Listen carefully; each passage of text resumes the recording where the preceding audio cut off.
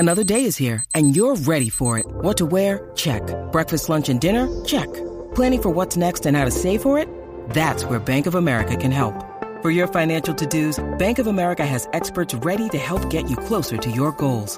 Get started at one of our local financial centers or 24/7 in our mobile banking app. Find a location near you at bankofamerica.com/talktous. What would you like the power to do? Mobile banking requires downloading the app and is only available for select devices. Message and data rates may apply. Bank of America N.A., member FDIC. It's NFL Combine season, and the Pittsburgh Steelers are in Indianapolis with big expectations. But I think some of that changes as things get rolling and fans are left a little bit surprised at their approach here in Indianapolis.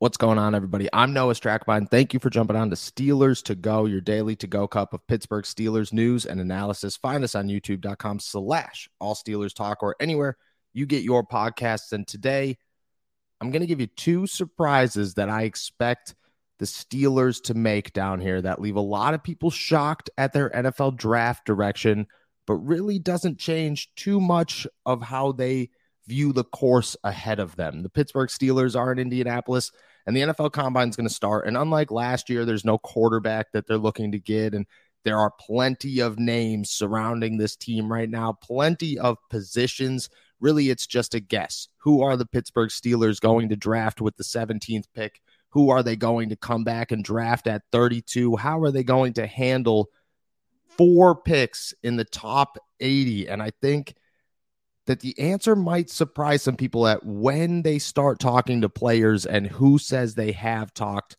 to the Pittsburgh Steelers. Here are the two surprises I expect them to make down here in Indianapolis.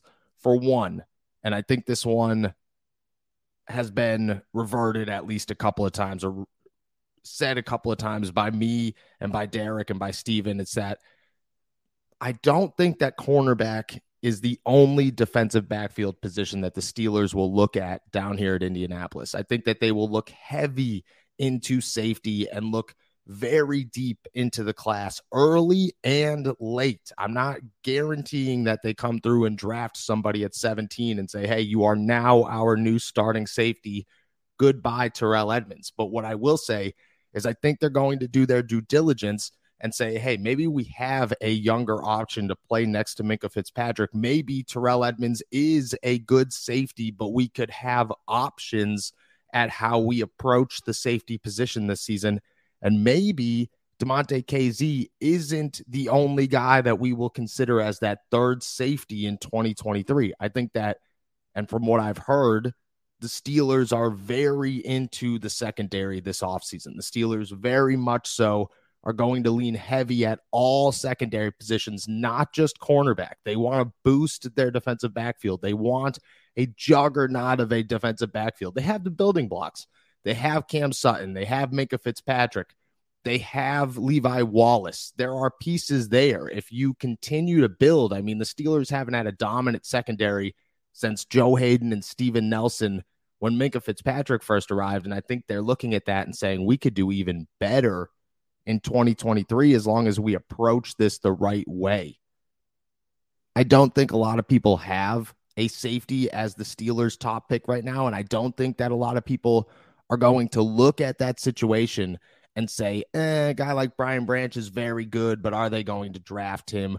Will they draft a safety after the first round? People look at it like, oh, they have to replace Damontae Kazee. No, as of right now, they have to replace Terrell Edmunds and Damontae Kazee, and they should proceed as if neither of them are coming back. And I think that's their thought down here in Indianapolis is we don't know how free agency is going to go. We know Terrell Edmunds wanted some money last offseason, and chances are he's going to want money this offseason. And if somebody tosses him a little bit of change, why would he go there instead of Pittsburgh?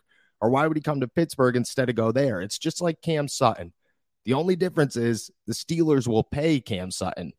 I don't know that they'll match an offer for Terrell Edmunds and feel super confident that he's their guy. I think they could look at him as expandable.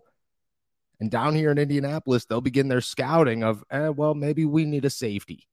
And I think that's the biggest surprise is that there will be a lot of safeties that will talk to the Pittsburgh Steelers, and a lot of them that are bigger names than what people are putting in their mock drafts.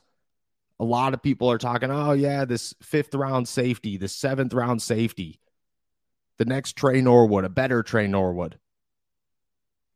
I wouldn't be surprised if the Steelers are scouting guys that'll be there at 17, 32, 49, or 80 at the safety position. And the next one is edge rusher. I think people are going to be very surprised that the Steelers are talking to a lot less offensive tackles and a lot more outside linebackers. They want that 3 outside linebackers. And look at the situation. You could say whatever you want about Dan Moore Jr. and Kevin Dotson, and I understand. I get it. I'm not opposed to replacing Dan Moore Jr. or Kevin Dotson. I'm not going to sit here and make an argument that either of them earned a starting job in 2023. Purely based on their play, I don't believe either of them are long-term solutions to the left side of the Steelers' offensive line. However, they are better solutions than Quincy Roche, newly signed Jameer Jones, and whoever else the Steelers will bring in on a 1-year deal this offseason to play that 3rd edge rusher position behind TJ Watt and Alex Highsmith. And the Steelers are begging and pleading with everybody that comes to Pittsburgh to please fill that 3rd edge rusher role and please fill it successfully, and they have yet to do so. But now they have 3 picks in the top 50. And you're telling me that edge rusher, that 3rd edge rusher, that guy to replace Alex Highsmith or TJ Watt if one of those guys go down, because the Steelers are 1-9 without TJ Watt, and they're going to look at that record and just ignore it? No. They fully understand what happens when TJ Watt leaves a football game. They understand completely that they have to find a solution to that. Why not use one of their top 3 picks to get an edge rusher? And I think that the Steelers are going to look at that. They're going to look at names like Keon White. They're going to look at names like Will McDonald. They're going to look at names like Lucas Van Ness. And they're going to say, hey, maybe we do go and we do make a splash on the defensive line early. And I wouldn't be surprised if they double dipped and went defensive tackle and edge rusher all in the same first 3 picks. And at the same time, if they didn't draft an offensive lineman in that same 3 picks, it wouldn't surprise me at all. The Steelers might not be 100% satisfied with their offense right now, but I think they're satisfied enough that they could focus on rebuilding this defense and keeping it at that top 10 form that it was at last season and finding those guys to be the next group of superstars and stop relying on these 1-year, 2-year deals for guys like Larry Ogunjobi and Miles Jack, and instead trying to build young on the defensive line, build young at inside linebacker, build young in the secondary. The Steelers got a plan this offseason, and that plan is to win on defense, because I don't know if you've ever watched a Pittsburgh Steelers game, but the Steelers win on defense. That's always been their philosophy.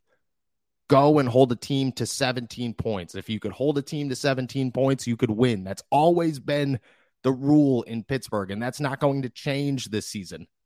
Their offensive expectations aren't go and score 40. Their offensive expectations are to go and score 25, and the defense will hold them to 20. And that's fine. But it's not fine if you don't lean heavily into how you go about your business. The Steelers' business is winning defensive football. It will always be winning defensive football. And here at the NFL Combine, they're going to make a lot of people maybe a little bit upset that they're not looking to replace Dan Moore or Kevin Dotson earlier than they are to go find depth at the defensive line or a 3rd safety. But they're going to stick to their plan. They're going to stick to their business, and they're going to attack defense, and they're going to leave a lot of people surprised at who they're talking to down here once those interviews come out.